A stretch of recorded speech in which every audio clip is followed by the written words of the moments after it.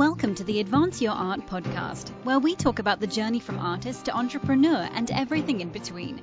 You've worked hard to hone your craft. Now take it to the next level with tips, techniques, strategies, and routines used by successful artists to grow their businesses and careers. Now, let's get started and have some fun with your host, Yuri Cataldo.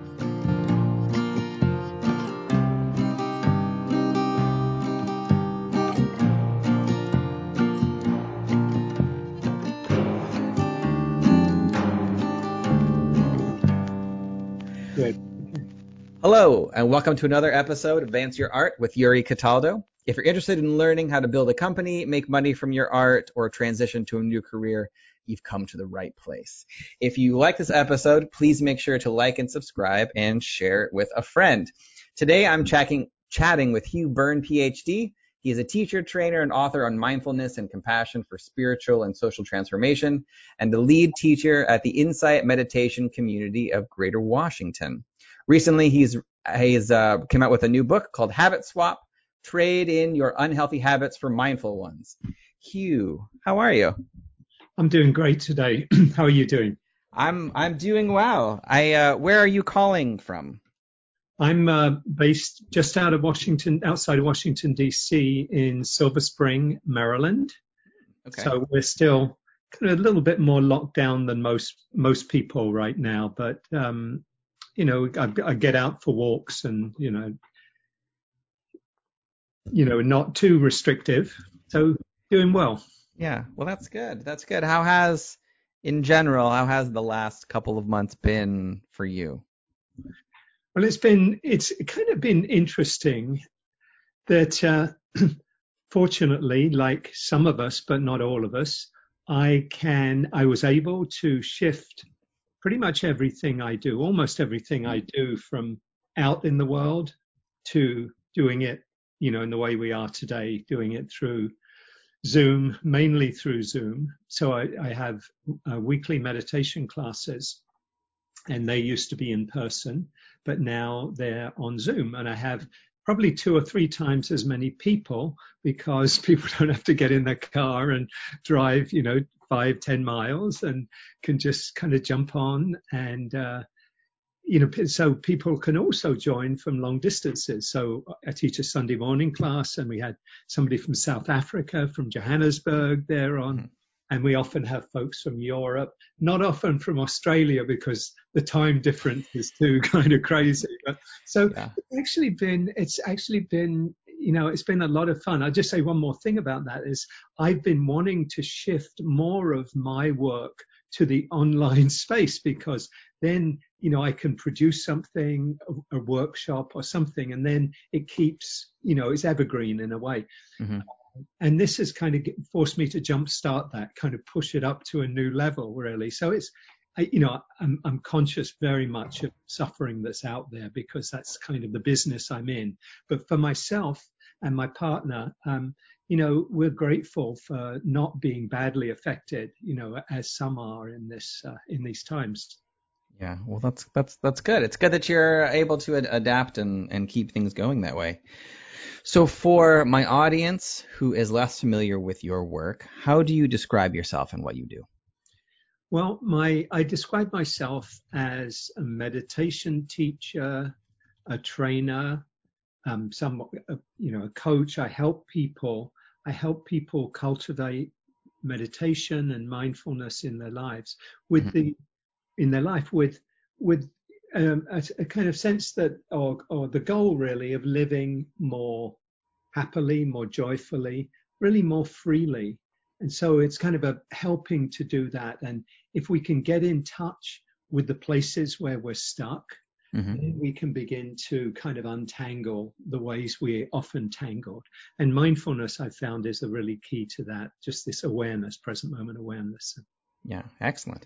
So I do want to get into more of that, but before we do, what did you originally go to school for? I went to school in England, and I studied law, interestingly, because I wasn't crazily interested in it, but it seemed like, this seems like an interesting career path. And I actually found I was good at it. I was Mm-hmm. good at that kind of analytical thinking. And it wasn't so much I believed in it. I kind of saw more and more that law was it was more important that was going on behind the scenes, like who really had the power in the society. And the law kind of reflects that. But I was, as I say, I was pretty good at it. And I taught it for 4 years back. I was in my 20s then back in the UK. And then relationship, marriage, etc. I came to, and 2 kids, I came to the US and I made a shift. I actually did my graduate work in political science, and that's what I had my PhD in. Mm-hmm. I also got involved, this was, a few decades ago, in the kind of work around Central America. Folks will probably, some folks will remember that, some will know of it, but the time of people coming up, escaping the wars in that region. And I was very much involved in human rights work at that time. And, that kind of linked up with what I was doing there with, studying for a PhD and writing a dissertation and all of that stuff. Mm-hmm. Oh, good. So what was it then that made you shift a bit to get on your current path now, studying mindfulness and meditation? Yeah, it's a great question. I was in the midst of doing that kind of activist work. I just happened to read a book. These things happen in serendipitous ways. And for me, it was reading a book. And the book I remember well, it was called The Way of Zen by Alan Watts, who was a kind of well-known, Buddhist Zen teacher back in 60s and 70s. Mm-hmm. And I started reading that book, and it really started resonating with me, even though there were terms I didn't understand. It felt a little bit confusing in some ways. It was like it was pointing to something. And I actually had a kind of experience of opening up, of not just, it wasn't just in my head, it was just kind of letting go. Mm-hmm. And it was very, very powerful and affected me for a number of months. I just felt a level of happiness that I hadn't done for a long time. And this was I see this in retrospect as a kind of opening of the door. Because then I went through the door, and then I started kind of reading all these books about this and Eastern philosophy and mysticism and all of that.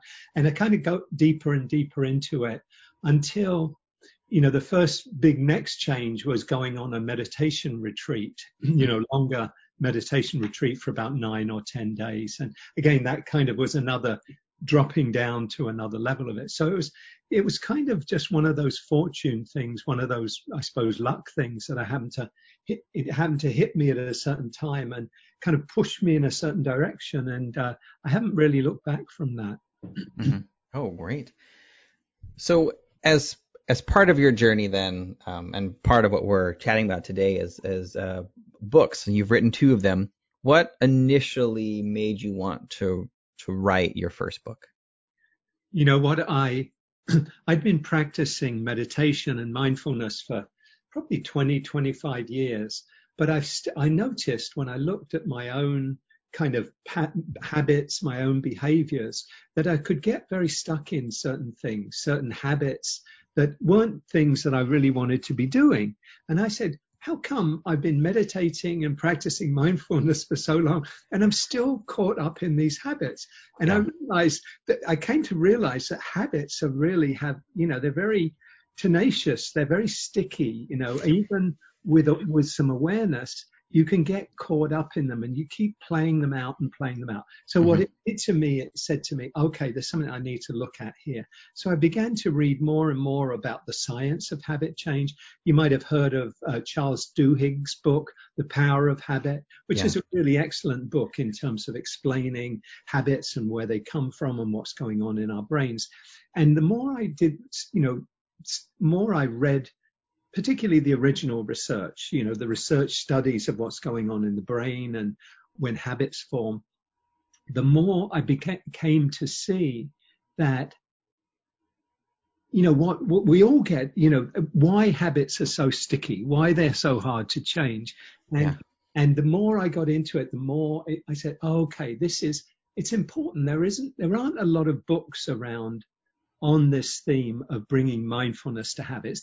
There's books like Charles Duhigg's book and James Clear's book, Atomic Habits, and great books out there, but not very much of mindfulness as a way to work with our habits, as a way to kind of move in a better direction. What is it that you have, I guess, learned from your first book that then you translated to the second book and wanted to dig into deeper?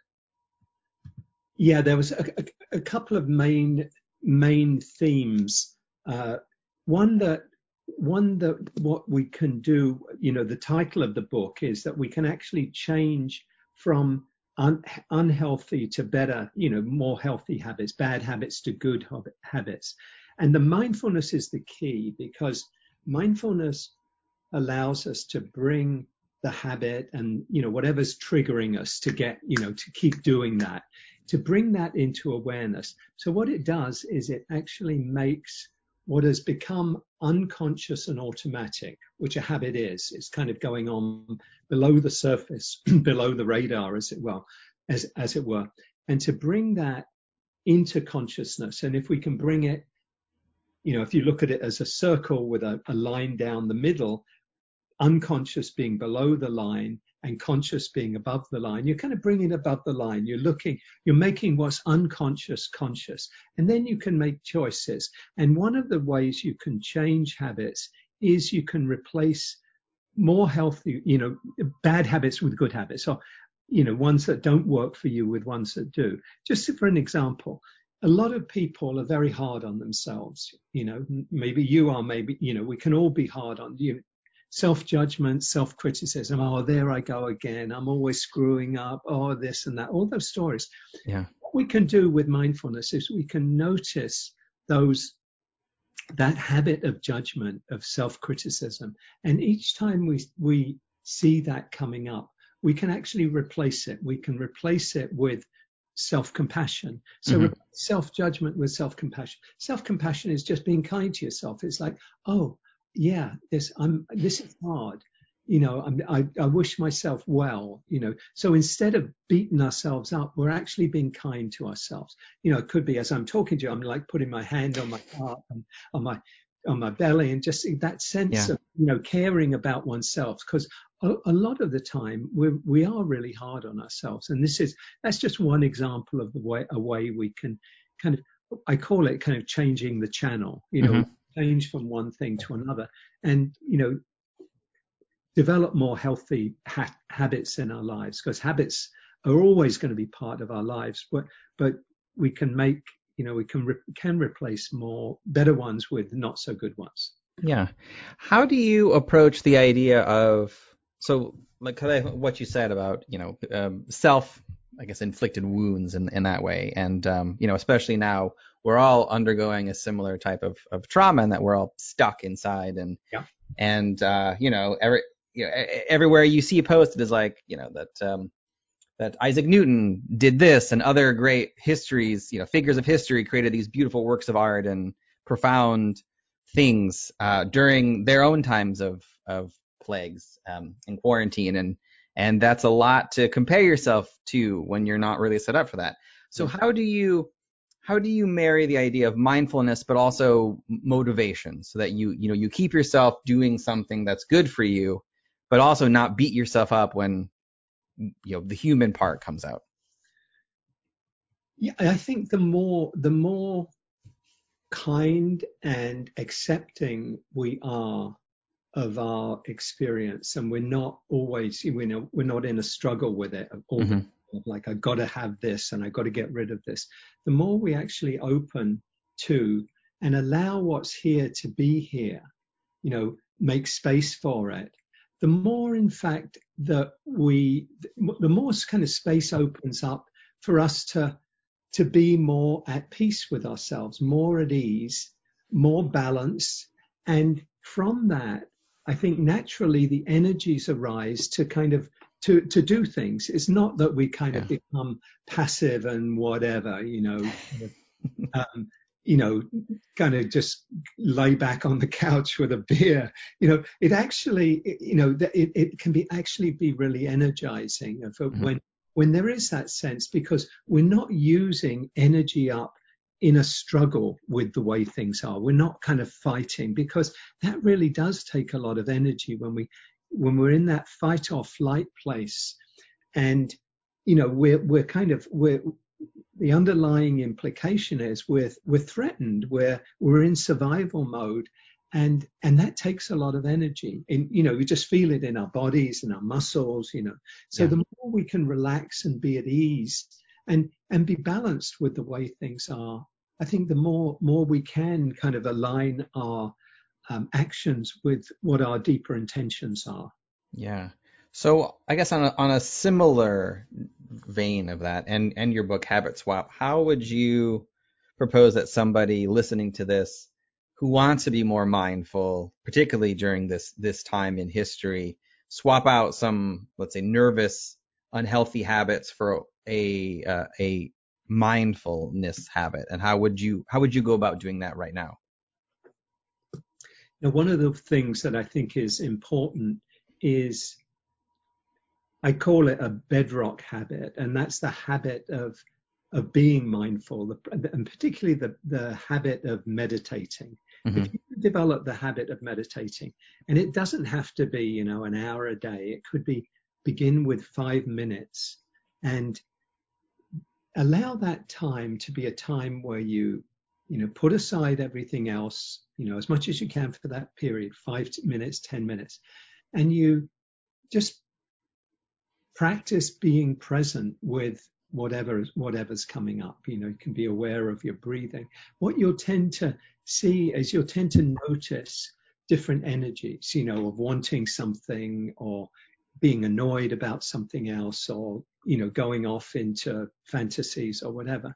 Mm-hmm. And we can just it's basically a training of our minds. It's a training of our minds to be present. And the more we can cultivate this quality of being present, the more we can bring this quality into our daily lives, and the more we can begin to kind of shine the spotlight on our habits. Because if we don't have some level of calm, some level of balance, some level of awareness, we're just going to keep acting out the patterns. But if we can bring that awareness to, okay, look at our intentions. How do I want to live? How do I want to spend my days? We're all, living in very different situations. Given the situation you're in, I'm in, we're in, how do I want to live? And what matters to me? What would be a helpful, beneficial way of spending my day? And then we can then make choices. You can say, okay, I want to do more of this. I want to take more walks. I want to do some exercise. I want to, do some worthwhile reading or whatever. So to make choices and organize ourselves in that way, because if we don't have some sense of intention and some sense of a plan, I don't mean overdoing it, but having some sense of doing, I want to do this, I want to do this, then what we'll do is our day will just gravitate towards, whatever we've done, and wherever our energies, and often it's anxiety and nervousness and restlessness, wherever they take us. And that will often be in unhealthy directions. For example, where we're feeling anxious and antsy and, I've been in too long. And, you want to comfort yourself because that's not a nice feeling. Mm-hmm. So what you do is, many of us do. We go to the fridge, or we go to the freezer, or we go to, whatever will comfort us for a while. And so the more we can bring awareness into our life, into our day, make choices, kind of shine the light more on our actions, on our habits particularly, then we can kind of say, okay, what would be a good way if there is something I'm doing? I was talking to somebody on an interview in the last couple of days. He said his habit was going, and eating a bagel when he's feeling kind of anxious or whatever, and he just eats too many of them. And one thing you could do is, if you're eating too many bagels or too much ice cream, think about it and say, okay, maybe this is not something I want to be doing so much of. Then, when you go to the market, you choose to buy something else that's going to be more healthy. kind of think of that habit in advance. And if there aren't bagels there, or if isn't ice cream there, then you can't, that's not something you can do. And you can make more healthy choices in that way. And another thing about it is I think it's really important with habits is to be kind to ourselves and not not hold a stick over ourselves, because that's not a good way of beating ourselves up. Oh, I've got to do this. Oh, I'm bad if I don't do it. Be kind to yourself. If you want to change a habit and then you lapse, meet that with kindness, but then reinforce or recommit to the healthy behavior. Rather than what we often tend to do is to beat ourselves up, and that actually tends to be counterproductive. We have a sense of, if I think I'm a failure, then I'm not going to be likely to do a very good job of giving something up or starting a new habit. The more we can be kind to ourselves, the more we recognize, we're all human. We make mistakes. Doesn't mean we don't, have maybe regret it, but then we move on. We say, okay, I'm going to commit to, that exercise regime, or not eating that unhealthy thing, or not having that extra glass or two of wine at the end of the day, or, all the different things we do. Right. Although that extra glass of wine does sound pretty good. So in your own practice, let's say that someone listening to this is like, okay, I completely agree. I want to create let's say my day around healthier habits. Do you, after they kind of review this, do you recommend that they write it down and schedule out their day, or how do you approach the actual implementation of this mindfulness practice? Yeah, I mean, what I do is in the last year or year and a half is I've taken to using the thing it's kind of getting better known now, or fairly well known now. It's called bullet journal. I don't know if you've heard of that. It's and I call it mindful journaling. Mm-hmm.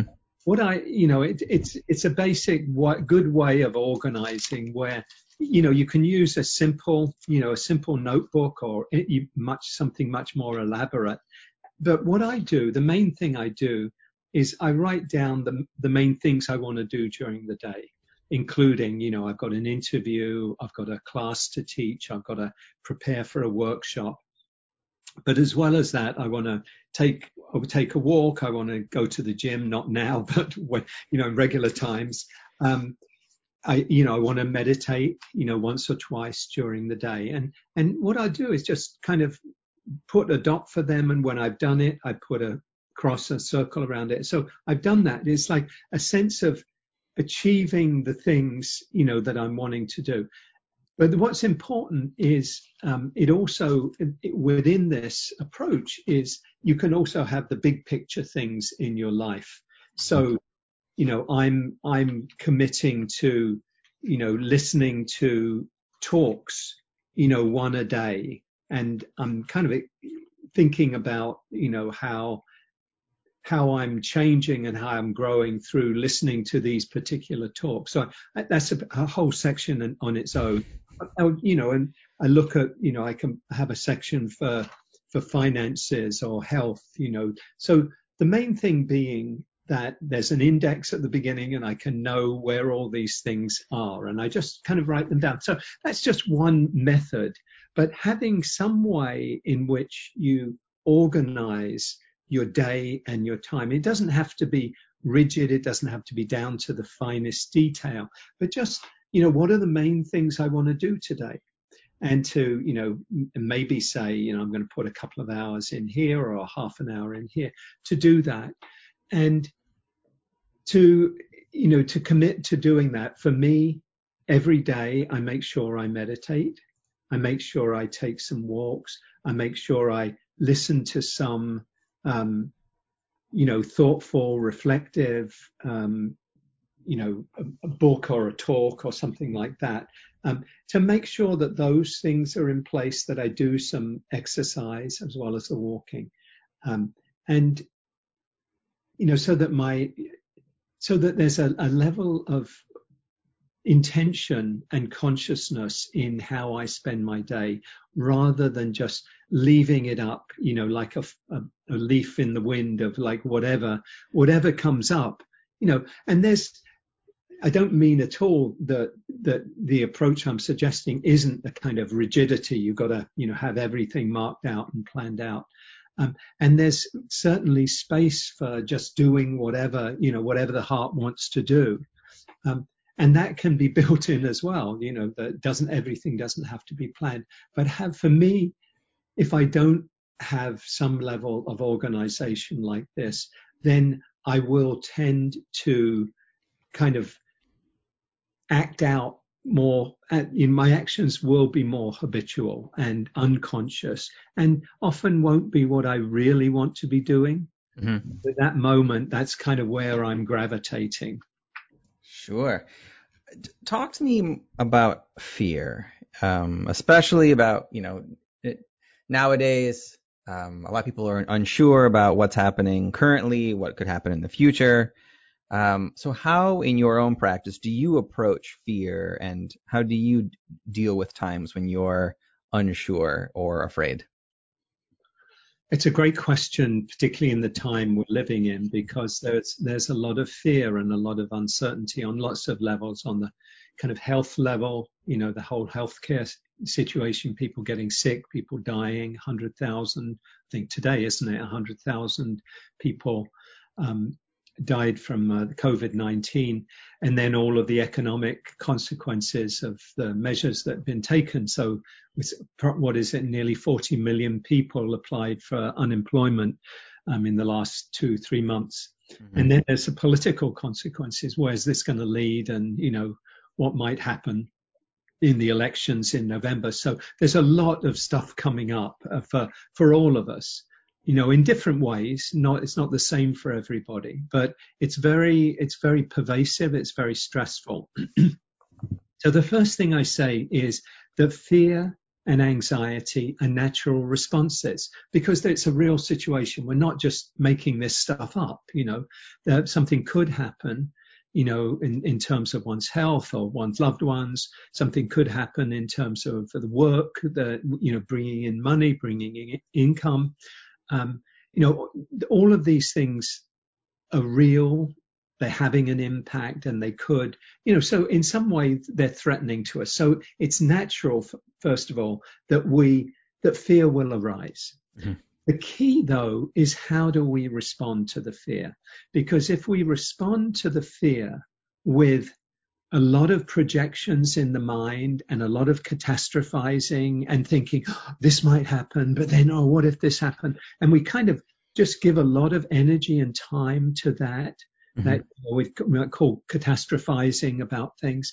Then we're going to suffer. It's going to compound itself. It's going to get worse and worse. And we'll be in a very stuck place. We'll tend to be very stressed out. Our lives will not be a lot of fun. They'll be, everything will be stressful, anxious, fearful. The alternative is to bring awareness to, I said it's natural for fear to come up, but if we can feel the fear, if we can allow ourselves to recognize, I notice I'm getting really tight, my breathing's getting shallower, I notice my muscles are tensing up, I'm noticing my thinking is getting really, really active, of like, this might happen and that might happen. And if I can just pause and see that and say, okay, notice that thought, but I don't need to follow it wherever it goes. I don't need to think more anxious, nervous, fearful thoughts. I can just notice that. And I can allow myself to feel what I'm feeling in my body. And the more I come back to the present moment, the more I can let these feelings come and go, then they don't run away with me. I don't have to go wherever the thoughts go. And so what awareness, i.e. mindfulness, helps us to do, it helps us to work in a skillful way, in a wise way, with fears that come up. So nothing wrong, nothing bad about fear coming up. But if we don't respond to it wisely, what we can easily do, we can get caught up in the ways that I talked about. Or we could blame it on other people. We could kind of project it in towards something else. They must be doing something. So rather than feeling what we're feeling, we push it out there in the world. Mm-hmm. But that's not a good way of dealing with it, because we've still got all of that, fear within us. We've just repressed it and we're kind of pushing it out on the world. And of course, the other thing we can do is we can get into bad, unhealthy ways of responding, because it's not fun to feel fearful. So why don't I have a few glasses of wine, and that might numb it for a while, so I don't feel the fear in the same way. So awareness is really, really key to kind of moving things in a new direction. Okay. Oh, good to know. So with everything that you have done and experienced so far, what would you say has been the best advice that you have ever received? The best advice that I've ever received is, I think for me, it's something that Joseph Campbell said, follow your bliss, follow your heart. I think that is, for me, when I followed my heart, when I followed what really felt most like this is something that will enhance my life, will make me more joyful, more peaceful, more happy. When I followed my heart, I don't think anything has ever gone in a wrong direction. Not necessarily doesn't mean everything was wonderful. There's still challenges, but it turned out to be the right way to go. If I follow my fears, then I found when I've done that, then it hasn't moved me in a good direction. It hasn't moved me in a direction of growing and changing and really loving life. Mm-hmm. And so that's kind of, for me, that I think that, and the thing around meditation that I share, as often as I can with any students and people are practicing, is that we can always begin again. That we can always come back to this moment. Whatever happened before, even if, we've made a mess of things in some way, we can be kind to ourselves. We can learn from what we've done before, and we can begin again. Mm-hmm. Start from here. And then, as in, 12-step programs and recovery, it's one day at a time, one step at a time. We don't have to solve 10 years in the future. It's really this moment. It's today. It's now. And that's, if I can remember that, and if I can keep coming back to this moment and say, okay, I can deal with this moment. I don't necessarily have to deal with tomorrow or next week. I need to think about it, but I don't need to solve everything then, because that's the future. Right mm-hmm. now, can I deal with this moment, things as they are right now? Yeah. Oh, great. Well, Hugh, I want to thank you so much for joining me today. I really appreciate it. If the listeners would like to buy your books or take your classes or learn more about your teaching, where can they go to do all of that? Yeah, the best place is my website, and that is my name with a hyphen in the middle. So it's HUGH and then a dash or hyphen BYRNE.com, HughByrne.com. I also have a lot of meditations and talks on an app called Insight Timer. That's INSIGHT and that's .com. And you can just check under my name, and I've got a lot there that you can access, actually more than on my website, so you can find those there. Okay, wonderful. Well, I will put links to both of those in the show notes so people can click right through. That's great. It's been really good talking to you this afternoon. Wonderful. Thank you. Thank you. Thank you for listening to another episode of the Advance Your Art podcast. If you like this episode, please go into iTunes and give us a 5-star rating. And while you're there, hit the subscribe button so that every single time I release a new episode, it will go directly to you without even thinking about it. If you're interested in hearing older episodes, please go to advanceyourart.com, where you can find the catalog of everything I've done so far, as well as contact information and projects I'm working on. Thank you again, and have a great day.